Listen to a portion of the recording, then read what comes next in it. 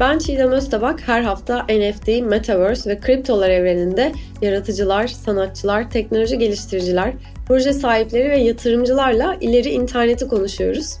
Bugün DAO'lara dair her şeyi konuşacağız. Yani merkeziyetsiz, otonom organizasyonlar tam olarak ne demek? Bir DAO kurucusu var yanımda bugün, Behar. Hoş geldin Jeff. Hoş bulduk Çiğdem. Meta Cafe Podcast'in bir DAO dosyası oluyor. Bu bölümden başlayarak önümüzdeki birkaç bölümde DAO'lara dair her şeyi konuşuyor olacağız aslında. Bunu da Laika DAO işbirliğiyle yapıyoruz. Laika DAO'nun da kurucularından bir tanesi Behar. Türkiye'deki ilk DAO'lardan birini kurdular aslında Luna DAO ile. Daha sonra bir birleşme yaşadılar bir de onun üstüne ve şu an Laika DAO olarak hayatlarına devam ediyorlar. Ben böyle sana geçmeden önce biraz DAO dosyasında neler anlatacağız onları biraz çok kısa hemen bahsedeyim. Aslında DAO'laşma ne demek? Tam olarak DAO'lar ne anlatıyor? Ne yapmaya çalışıyorlar? Bu kavram nereden çıktı? Biraz bunlara gireceğiz. Bir DAO'nun aslında organizasyon yapısı nasıl olur? DAO kurmanın önemli adımları nelerdir? Neleri referans almak gerekiyor? Merkezi sistemlerden farkları tam olarak neler? Yönetişim ve çalışma yapısı nasıl oluyor? Aslında bütün detaylara ineceğimiz, yani bu yetenek bazında örnek alınan kişiler, projeler, örnek alınan DAO projeleri, dünyadaki en iyi DAO projeleri ya da başarısız olan, çünkü suistimal edilen bir konuya da dönüşebiliyor günümüzde. Dolayısıyla dünyadaki hangi sorunları çözüyor bu DAO'lar? Biraz daha bu alanlara yoğunlaşacağız. Zaten podcast dinleyicileri de DAO'larla ilgili uzun zamandır bir bölüm bekliyordu. Senin de ilk defa katılımınla güzel bir böyle seriye adım atmış olduk. Çok teşekkürler tekrar katıldığın için. Aslı ben teşekkür ederim beni ağırladığın için. Bizim için de bir zevk olacak seninle birlikte bu seriyi çekmek. Süper. Şimdi öncelikle biraz böyle kendinden bahsederek, yani biraz öyle hayat hikayeni de aslında öğrenmek istiyor bence bütün dinleyiciler. O yüzden de ilham da veriyor bu hikayeler. Bunları anlatırsan çok seviniriz. Tabii ki seve seve. Kimseyi sıkmadan hızlıca bir kendimi anlatmaya çalışayım. Ben 21 yaşındayım. Adım Jeff. Çiğdem'in de bahsettiği gibi.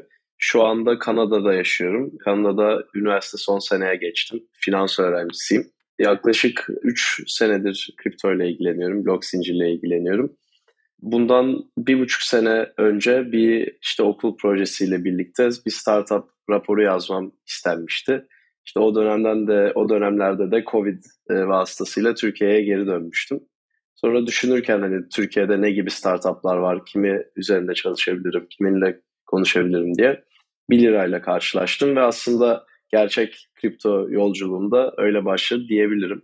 1 lirada Vidal'le tanıştım, 1 liranın ortak kurucusu ve ondan sonra kripto yolculuğum başladı derken orada Vidal ve Genesis ekibi olarak isimlendirdiğimiz ekiple acaba Türkiye'de bir deneysel bir çalışma yapabilir miyiz, ilk DAO'yu kurabilir miyiz diye tartışırken kendimizi gerçekten de ilk DAO'yu kurmaya çalışırken bulduk. Harika, aslında tamamen böyle bir girişim, bir startup mindsetiyle sanırım yola çıktınız. Bu DAO fikrini ortaya çıkartırken. Peki sizi aslında DAO'laşmada en çok motive eden şey neydi? Yani siz hangi sorunu çözmeye odaklandınız? Türkiye'de deneysel bir çalışma yapıp kendi yeteneklerinizi sınamak da tabii ki çok güçlü bir motivasyon. Ama arkasındaki nedenler nelerdi? Ya aslında arkasında bir sürü neden var. Başlamak gerekirse öncelikle hedefimiz aslında blok zincir teknolojisini anlatmak ve buradaki farkındalığı yaratmaktı. Çünkü herkesin bildiği üzere Türkiye kripto adaptasyonunda bir numaralı ülke. Milyonlarca trader var ama insanlar genellikle kripto paralar ve bugün bu coin'i alayım, yarın bu coin'i alayım. Acaba kısa vadede zengin olabilir miyim? Kafa yapısıyla bu teknolojiyi öğreniyorlar. Bizim de arzumuz insanları biraz daha bu kafa yapısından ziyade bütün bu teknolojiyi anlamaya itmek, arkasındaki farklı çalışma sistemlerini öğretebilmek ve genel olarak bu insanları daha farkındalık sahibi yatırımcılara veya daha farkındalık sahibi araştırmacılara dönüştürmekti. Ya aslında bu projenin çıkış motivasyonu genel olarak farkındalık arttırmaktı. Peki bunu neden bir DAO olarak yaptık sorusu ortaya çok çıkıyor. O dönemlerde Vidal'le birlikte ve Genesis ekibiyle DAO'yu inceliyorduk bolca. DAO'dan bayağı etkilenmiştik. Hani bir sürü insanın bir hani full time commitment'ı olmadan farklı ülkelerden, farklı arka planlardan gelip bir arada çalışmaya başlayabilmesi ve bunu ortak bir motivasyonda bir farkındalık yaratmak için yapabiliyor olması bizi çok etkilemişti. Ve aslında da bir soruyla ortaya çıktık. Hani acaba biz bunu Türkiye gibi bir yerde yapabilir miyiz? İnsanları yeni çalışma modellerine inandırabilir miyiz gibi düşünmüştük ve böyle yola çıktık aslında. Peki yapabiliyor musunuz? Çok güzel bir soru. Bence yapabiliyoruz. Yani daha yolun aslında çok başındayız. Bir sene olmuş olmasına rağmen. Ama şu an olduğumuz noktada bile ki daha tam olarak bir daha olmadık. Çünkü daha governance'ımız hala on-chain veya bir snapshot uygulaması üzerinde değil. Şu anda hazinemiz de bulunmuyor. Ama o noktada ilerliyoruz ve içeride gerçekten birbirinden çok farklı arka planlardan gelmiş bir sürü insan var ve insanlar tamamen bu projenin vizyonuna, misyonuna ve yapmak istediği şeylere inandığı için gerçekten gecesini gündüzüne katıp çalışmalar yapıyor. Hiçbir finansal motivasyonları olmadan. Ben mesela Kanada'dayken saat 6'da 7'de giriyorum mesela Discord'da. Türkiye'de saat 1-2 olmuş. Hala insanlar orada bir arada, hani kimsenin yani şunu yapın bunu yapın dememesine rağmen kendi arzularıyla buluşmuşlar ve DAO'yu geliştirmek için Hı çalışmalar hı. yapıyorlar. Bu da oldukça motive edici oluyor. Aslında belki bu Web3'nin kazandırdığı en güzel şeylerden biri insanları biraz özgür bırakması ve kendilerini ifade etme biçimlerini bu merkeziyetsiz aslında düşünce sistemiyle biraz daha farklı ifade etmelerini sağlamalarını aslında yol açtı. Senin de hani anlattığın tam aslında buna işaret ediyor. Yani gece 1'de olsa 2'de olsa işte insanlar kendileri için ve kendilerini ifade edecek şeyleri yapmaktan dolayı daha mutlular. Ve dolayısıyla aslında bu hem işlerin hem işlemlerin hem yapılan tüm işlemlerin bu demokratikleştirilmeye çalışılıyor olması ve dünyanın geleceğini ve internetin geleceğinin burada görülüyor olmasının da aslında sebeplerinden biri bence de. Peki kaç kişi var toplulukta? Şöyle aslında topluluğu farklı konuşabiliriz ama bizim üretici topluluğu olarak isimlendirmeyi sevdiğimiz Discord'umuzda şu anda yaklaşık 5200 kişi var sanırım en son baktığımda. Ama tabii topluluğumuz bununla sınırlı değil. Birleşmeyle birlikte senin de girişte kısaca bahsettiğim üzere Telegram'da da kocaman bir ailemiz var artık. Orada da 2 tane grup var. Açık olan grupta 60 bin kişi var ve kapalı olan grupta da 6.000'den fazla kişi var.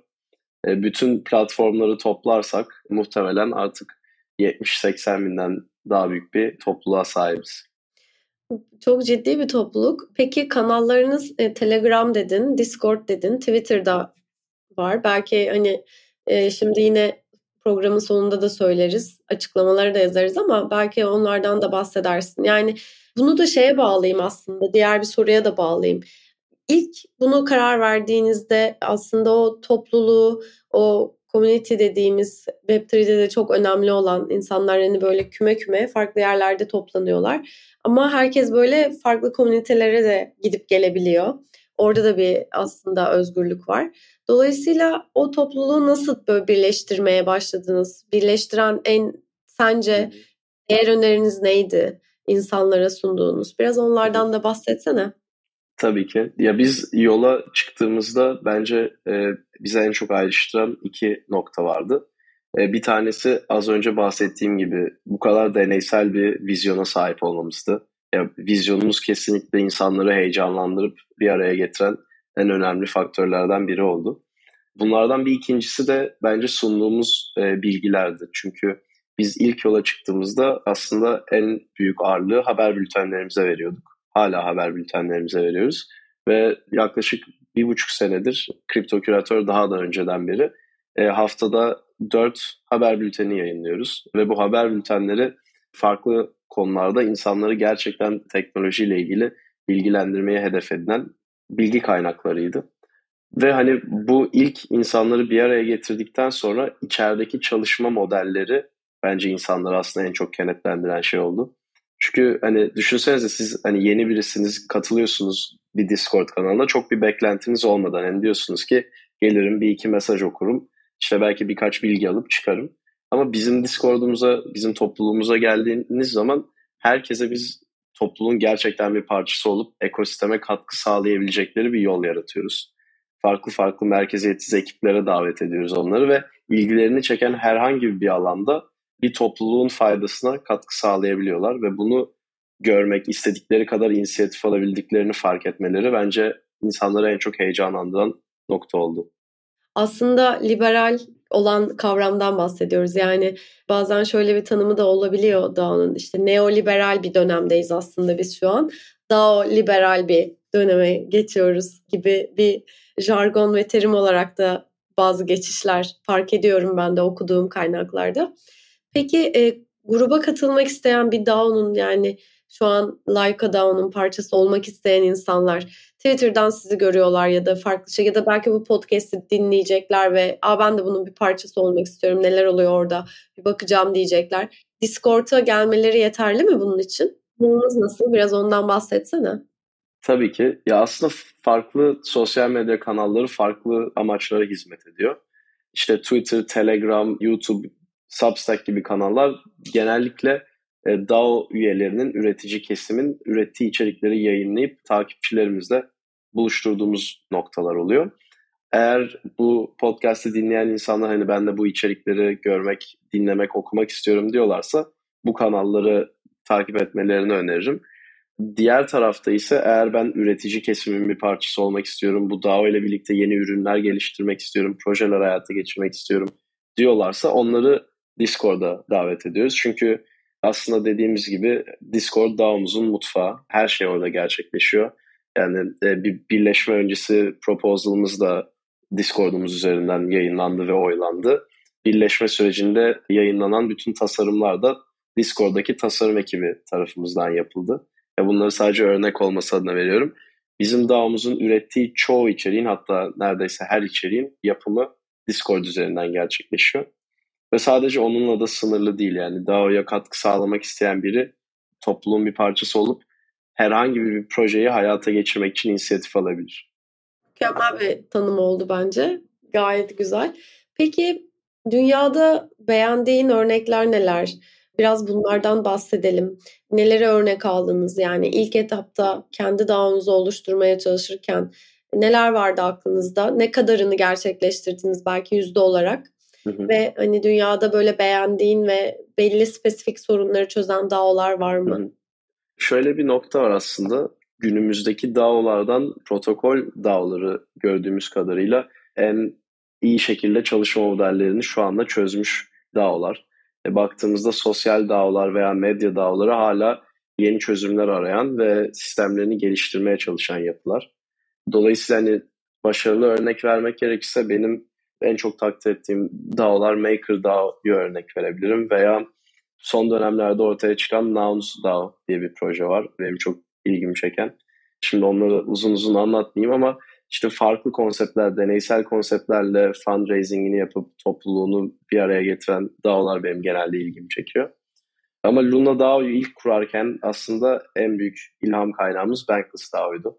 Bahsettiğim gibi benim de aslında DAO yolculuğum Bankless'la başlamıştı. Hani Bankless'a üye olabilmek için belli bir bank token miktarı almanız gerekiyor.